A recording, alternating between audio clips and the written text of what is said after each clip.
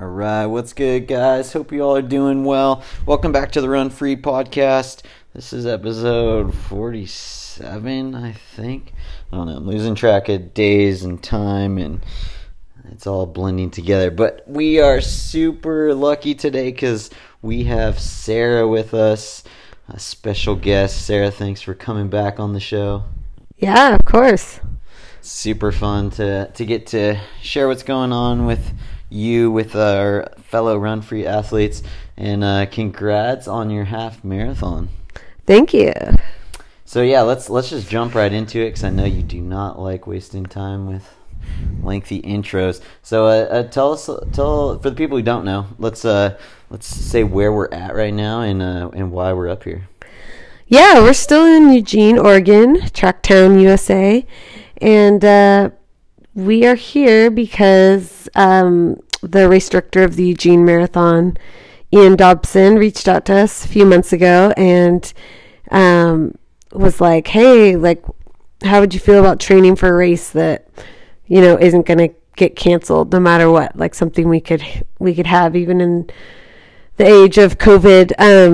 And so we were super excited about that and kind of over the next couple of months kept in touch about what that could look like, and we decided on a half marathon and went on a bike path in the woods outside of Eugene a little bit, a super isolated place on a really early Friday morning, and lined up with two guys that were going to run with me, Eric and Jared, as long as they could, and then my two daughters, Hannah and Mia, to run an out and back half marathon that just started and finished in the same place and had some elevation gain, but was just out and back with a hairpin at the end.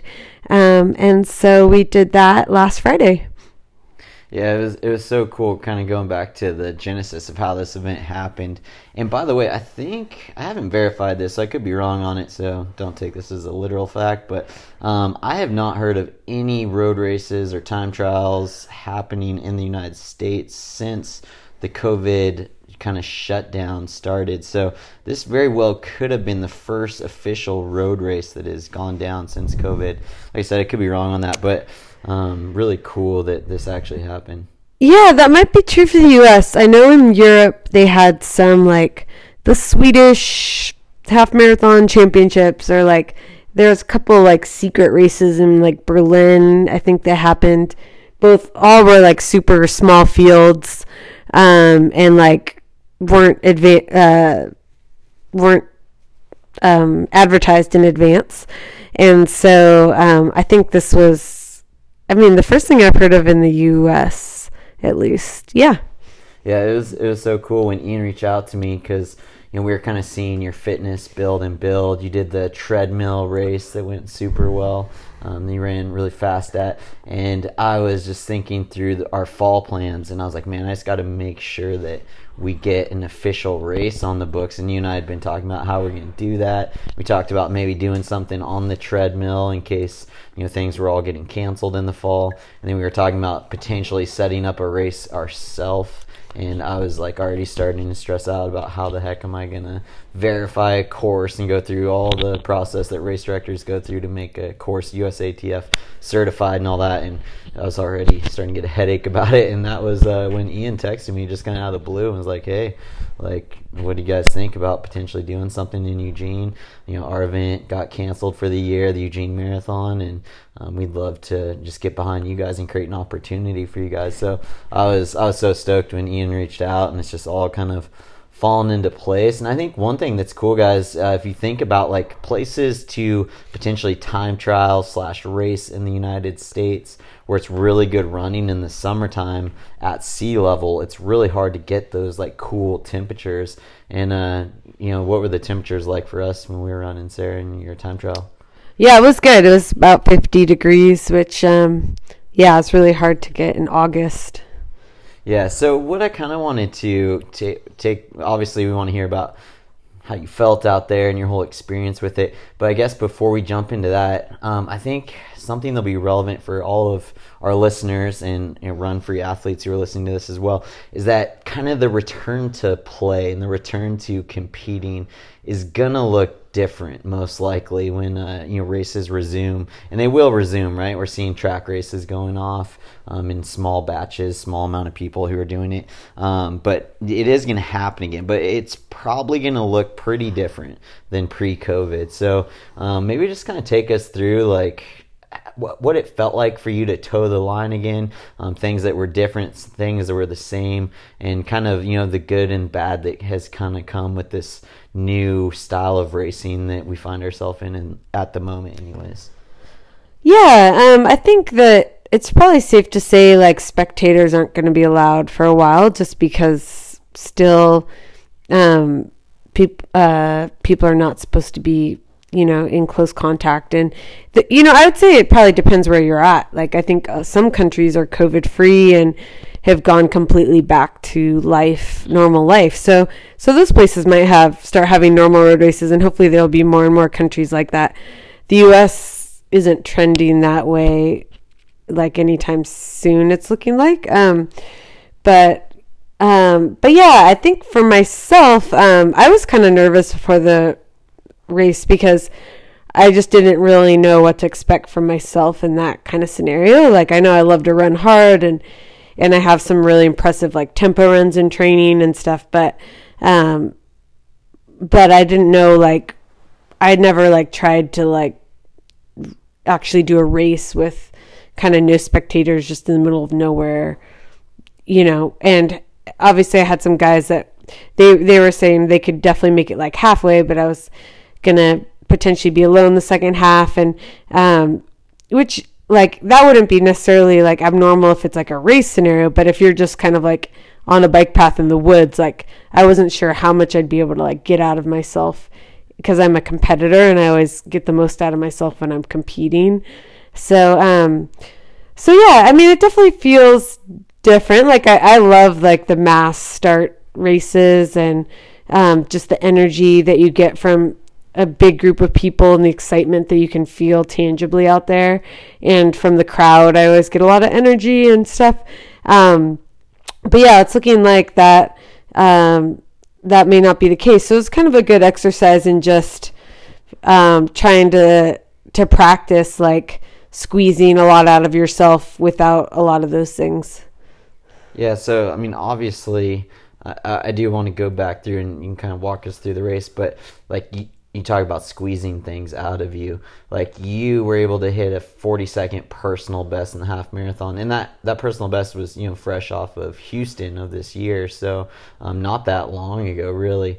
So how do you do it? Like we have a lot of athletes who are listening who are doing time trials by themselves, who are in a very similar situation to you were in when you were time trialing out there by yourself on a path with no crowd. So what's your quick advice for people who find themselves in that situation? Like how were you able to run such a massive PR with kind of very limited energy out on the course?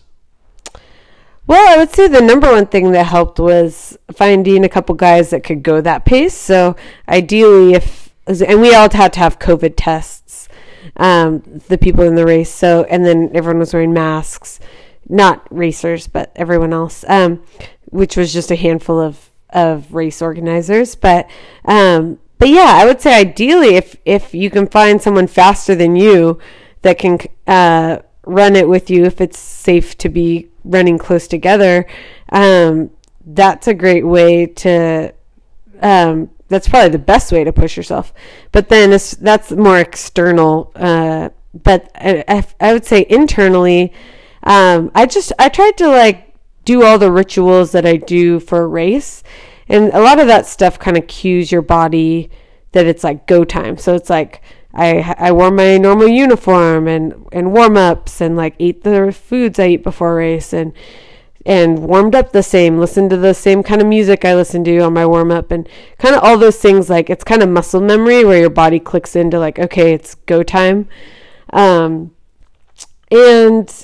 I think that I was able to get a lot out of myself. I don't think that was like I think if I was in a normal race atmosphere, I probably wouldn't have been able to get a little more out of myself. I think we both thought I was in like maybe be able to break 68-minute shape.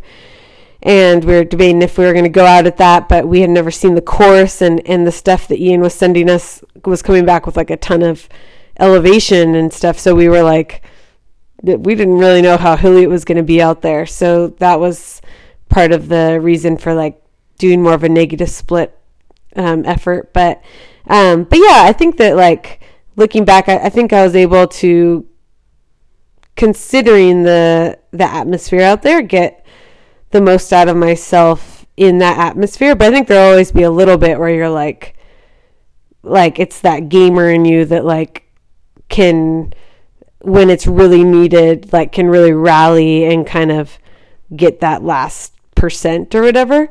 But I think we're still capable of doing great things like alone if you can kind of get in the mindset. And I think having some motivation of why you're doing it and what you're trying to get out of it, so that when it gets tough out there, you have your why ready, I think that will help a lot. And also something that helped me a lot was you cheering out there, because you were getting really excited as I started running like 5-minute pace in the second half. Like your voice was getting more excited cheering and stuff. That made me excited. And so, yeah, I guess even if you can just have like one person or two people out there, that's going to help too.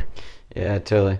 And I try to time my cheering, and it does, Sarah calls it the crazy voice that comes out when I get really excited. And I try to time that, so I was intentionally holding back on the way out when you're going out, and then the way back I got to let it out, which was fun. Oh man, there's so much good stuff in there we could unpack. I love like what you're saying about cues. For me, one of my favorite moments for the race was actually getting up super early in the morning. So we got up, like my alarm went off at 3:30, and I was down brewing coffee, and you already had your breakfast going and stuff. But just getting up that early made it feel like we're getting ready for something special. So I think that's something that maybe our listeners could take to heart when they're setting up their time trials or virtual races that they're doing. Like, get up early when the weather is good, and just when you get up early, you feel like something special. Like, I'm getting up for a reason. There's something special about to go down. And I know I was like, yes, like racing is back. Like, there was a cool feeling because the only time we get up at 3:30 in the morning is typically for marathons and big races. So that was a really kind of fun experience to get to do that again. Yeah, that's true. I think like being out there as the sun is rising and stuff, that all kind of reminds you of like big road races. And I hate racing when like the sun is like really high in the sky out there and stuff. So yeah, I think it's definitely worth a little less sleep.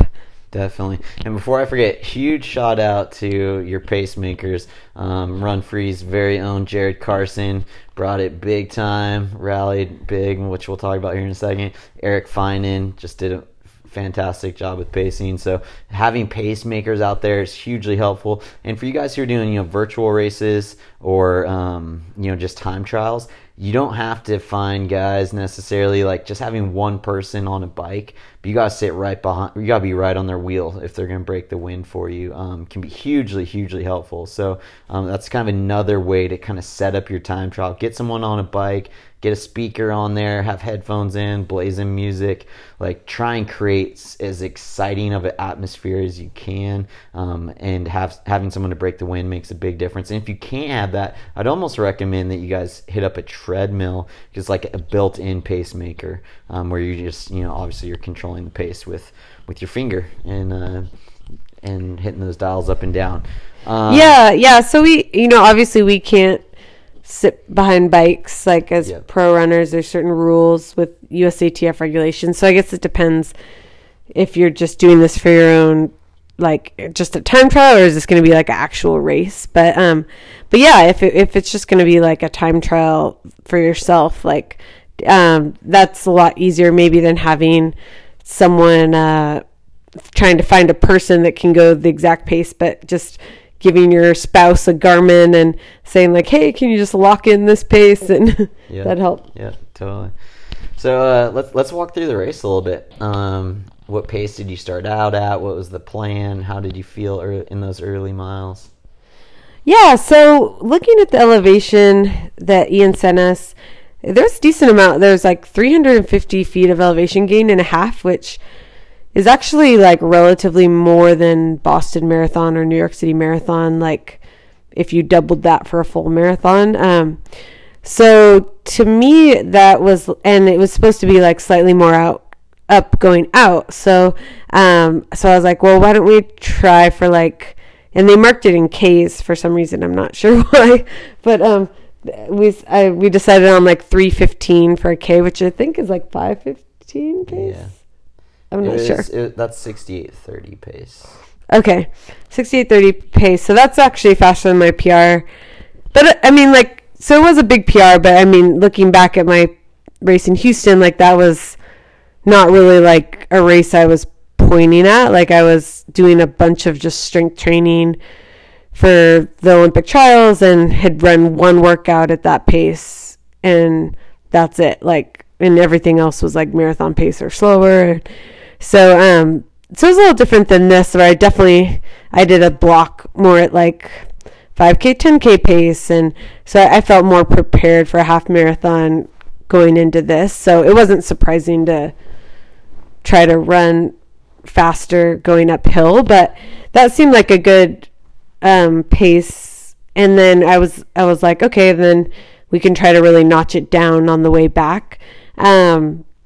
So yeah, just tried to stay as relaxed as possible, clicking off those first Ks, and then we did the hairpin turn, and we had been kind of climbing up the last 5K or something, and I didn't feel like it was that bad, but when we made the hairpin, like I really felt like we were coming down after that. So I started really like using that and like opening up and running. I think we ran a 3:08 around the hairpin. Like we really picked it up. Yeah, 3:14 on that K, but you probably lost like 4 seconds on the turn, and then your next 2Ks were like 3:08s. Yeah. So then I was like, all right, I'm gonna try to like hold this pace all the way back. So I was like trying to lock in that kind of like 3:08 to 3:10 pace, which is right around 5-minute pace for you guys. Yeah, 3:07's 5-minute pace, so like 5-minute to 5:05 pace ish. So before we get into that back half, when you're going uphill and you're running those splits, were you excited that you're still able to like run 3:15? Essentially, you're slightly slower than 3:15 per K, but were you excited? Like, were you having to mentally nurse yourself through knowing that you're going to run faster on the back half as you came back downhill, or what was kind of your mental approach as you're going up that first half? Yeah, I was just staying present. Like it wasn't. I've had some halves where I went really aggressive, and I was kind of feeling like I was really like pushing, and I wasn't feeling that at that point. It felt like it was just kind of flowing naturally. So, I wasn't really overly excited or, I wasn't really thinking about it that much. I was just trying to like gear up for the second half, I guess. And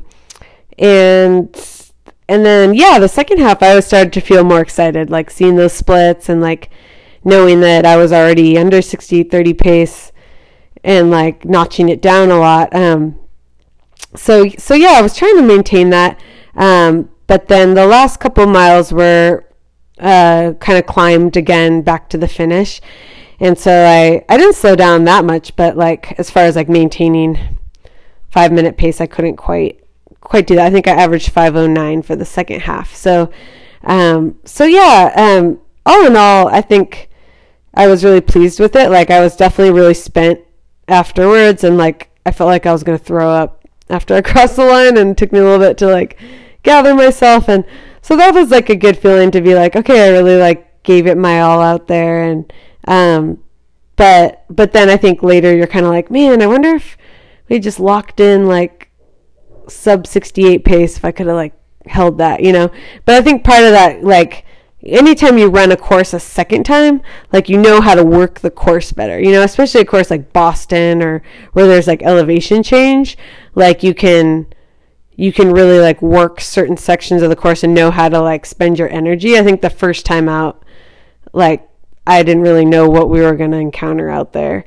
So, yeah. Yeah, so I think that's important to note for our listeners. You know, if you're choosing a virtual race course around you, you know, choose something that you know how to work the course. Because, yeah, we're now, you know, having been back on the course for training since the race, even learning more about how to work it. And you're totally right. It's like the better you know a course, the more you know how to work it, and the faster you're going to be able to run on it. So it's always easy to look back at it, hindsight, and be like, oh, I should have hit these splits differently, you know. So yeah, I learned a lot. That's part of my personality too. Like, I'm definitely like, I'll be like really happy, and then I'll kind of think about it more and be like, oh, this could have gone better and stuff. So yeah. Let's actually go into that a little bit. Like, how do you handle that? Because I think that's something we all experience, where you finish a race, and good or bad, like, you're always like, oh, I could have done this better. Like, what's your approach with that? Well, I think a certain amount of it's healthy, because I think that's what like has kept me in the sport right now, is like I really enjoy improving and changing things, and like I think that's like allowed me to like improve like every year since I've run the marathon, is just like constantly kind of analyzing your performances and just enjoying chipping away at different areas, like getting better at different things.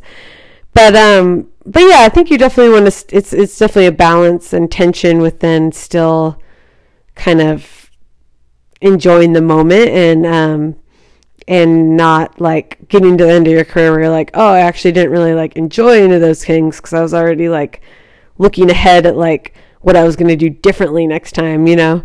So yeah, I'm trying to work on that part, but yeah, I don't know.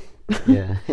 No, I like what you said. Like I think sometimes we think of things as being inherently bad when it's actually like kind of a good thing. Like in that situation, you know, where it's good that like you want to continue to improve and get better, and that you still see things you can refine and tweak and continue to grow at. Yeah, and I still like look back on it with like good memories, and like I'm proud of that achievement, you know, in its own right and stuff. But I think that's like, as long as you can still have that perspective and not like let that steal the joy out of, or being proud of, you know, when you put a lot of work into like getting to a certain fitness, like, yeah, still being able to take something positive. So I know for you, like a big helpful thing for you to handle disappointment. So obviously, you know, your last race was so long ago, and it was the trials, and we had to wait till now to be able to race again, is to get back on the horse and to race again. So how did that feel? Like, did you have a sense of like oh, I'm back on the horse now, or is the trials so long ago that it's almost like out of, like, you've already dealt with that? Yeah, I wouldn't say that it really helped me move past like the trials disappointment. I mean, I think I've already like I've already proven to myself in training that like I'm in the best shape of my life, and that even the trials I was in the best shape at the time of my life. And it's like the trials didn't really make me like question those things or like my ability or anything. It was more like just the disappointment of not hitting that goal that like I can't really get back, or I can't try again for like 4 years on, you know? And so I think what helps me for that is to just get back out there and race and like start a new season. And I wouldn't say this race really felt like I was starting a new season, because as much as like we tried to make it feel like a race, like it didn't feel like what racing normally feels like, where, you know, it was just really small. There's only a couple of us out there, and it felt like a really, really hard training like thing where maybe your teammates are like there cheering you on at the finish, a couple of them, and you know, like it kind of felt like that. So I I think I'm still looking for that one moment to in like a real race atmosphere to kind of help me totally move past the trials, but some of that is just going to be some internal work, I think, of just dealing with disappointment. And I don't really have any like regrets for like how I prepared or like how I ran in the race or anything, so I think that helps. Like I think it's like regrets that kind of draw your thoughts back to the past, but yeah, I think in general though, after the race, I think I felt like, man, I wish there was races right now, like just because like just seeing your fitness like manifested in like a real time trial kind of thing. You're like, oh, it'd be so fun if there were like road races to just do a bunch of races right now and stuff, but unfortunately not right now. Yeah. And they will come back, but like I said, it'll probably look different, especially at the beginning. But they will come back. And I think something you said is really important to remember, that even though you did a time trial, and even though our athletes who might be listening are doing time trials, it doesn't mean you're going to get the same thing out of yourself as you would get in a race situation. So it's just kind of good to be mindful of that, so that whatever your result is, you're like, well, I can still subtract some time from this, that, you're just not going to get it, in a time trial. Even if there's just a couple people out there on a bike with you or whatnot. So just kind of keep that in mind, guys. If we're prescribing time trials for you guys, that we're getting an idea of where your fitness is at, but we're not getting like 100% perfect read on where you're at. So, Sarah, I know we're not allowed to talk too much about your plans for the fall, but how do you feel coming out of this training-wise? Like, what does the last couple days look like? Today is, Tuesday, Wednesday? And the race was on last Friday. How have the legs felt coming out of this one? Yeah, I was surprised. I was more sore from this than I thought I would be. I think some of that is, like, just I was pretty buried in training going into this. Like I took some like downtime like in early April when the trials got postponed, the track trials, but then I hadn't really had like a down week ever since then, and so that was like 4 months. And so I did rest for this race, the half, but I felt like my legs weren't really like coming around as they normally do. I think just because I'd like dug myself pretty deep in a hole. But I did feel good out there and stuff. I think it just like, for me, I found like how I feel like going into race a lot of times is how I feel coming out of it. And so I definitely was a little more sore, but straight back into training, because we're only here in Eugene. It was going to be like a little over a week after the race, and I really, really look forward to like when I get to train at sea level, which is like hardly ever. It's like 2 weeks a year basically.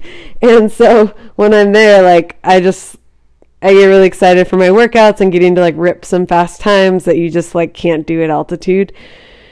And just like, to me, like certain workouts like feel completely different at sea level than they do at altitude. Like just, yeah, like the whole experience feels like different. So yeah, I ran like an hour 40 the next day after the race. The day after that, I ran almost 27 miles, pretty hard. And so I guess that was the first marathon finish of the year, officially. Mm-hmm. And then had another easy double, and then did some track work yesterday, easy double today, and going to do a tempo tomorrow. And we're going back to that Roe River Trail where the race was, because I love that spot after being there. It's so pretty out there. So really enjoying that. Yeah, Sarah was mentioning the other day she thinks that might be her favorite place to do a threshold run that she's ever hit before. So if you guys are ever in Eugene, check out the Roe River Trail. It's pretty epic, pretty amazing spot. One of the things that I think inspires me most about you, Sarah, is just your ability to be able to work. Like, we ran that half, and we went straight to the gym afterwards, and Sarah's in the gym doing her thing, and 2 days later we're busting a 27-mile run and go straight to the gym afterwards, and you're doing your thing. So like your ability to be able to just grind and put in the work, I think is super inspiring. And I think you've kind of shifted like what normal looks like. A little teaser for the next episode I'm going to do is going to be on like changing your normal. And I think you've definitely, shifted. Your normal has evolved over the years for sure. But you've always, from the time you were a little girl, you were doing some pretty crazy runs in Santa Rosa and putting in a ton of volume and hard work and super long hours in the gym. So you've always been a workhorse. So it's fun to see you just grinding and hitting it hard. Yeah, that's what's fun about the sport to me. So, I feel like I'm a very like ordinary person. Like you look at some runners and they have like Shalane has this like running pedigree, right? Like her mom was like world record holder in the marathon and her dad was a pro runner, and like, or someone like Dina Castor where you're like, they're just kind of like superhuman, and like, I feel like that's not really like my story. Like I'm a pretty like ordinary like person, but I've just really enjoyed working hard, like, and just I do love the grind, and like been willing to do that for a really long time since I basically started the sport like 25 years ago or 4 years ago. That's crazy or something. It's a long time. We're getting old. I think one of the things that's been cool following you, and I was curious because I don't know the answer to this question. Do you remember like early on, I don't know if you did thresholds in high school, but like your first memory of doing threshold runs, so say maybe like 4 or 5 mile threshold, I don't know what you started at, but do you remember what kind of pace you were running for those when you first? That's the thing, which actually I feel like is why I've been able to improve later in the marathon, is like I never did tempo runs like until like being a professional, really. Like we would do them like a couple times at Stanford, but do you remember what pace you were running for this? I feel like we ran like 5:45 at Sawyer Camp for like 8 miles or something like that. Those were some questionable miles. We had a debate between the guys and girls team about tangents, and the girls would take like the extreme tangents, and the guys would take like half of the tangent, so we'd stay on our side of the path. So anyways, 5:45. Yeah, well, whatever. So say it was like 5:50. Yeah. That's still pretty good. That's pretty good, but like, yeah, compared to... Yeah, would you have ever thought at that time that you'd be able to run a half marathon at 5:12 pace? Yeah, not at all, no. Yeah, and it's kind of like when we're, one of the tempos we've done recently out at Lake Mary, where like I'm seeing splits now that's just like 5:20s is becoming normal, and you're like, this, like you said out there, like this is the new normal, and it's kind of like not making a big deal about it, but just like, like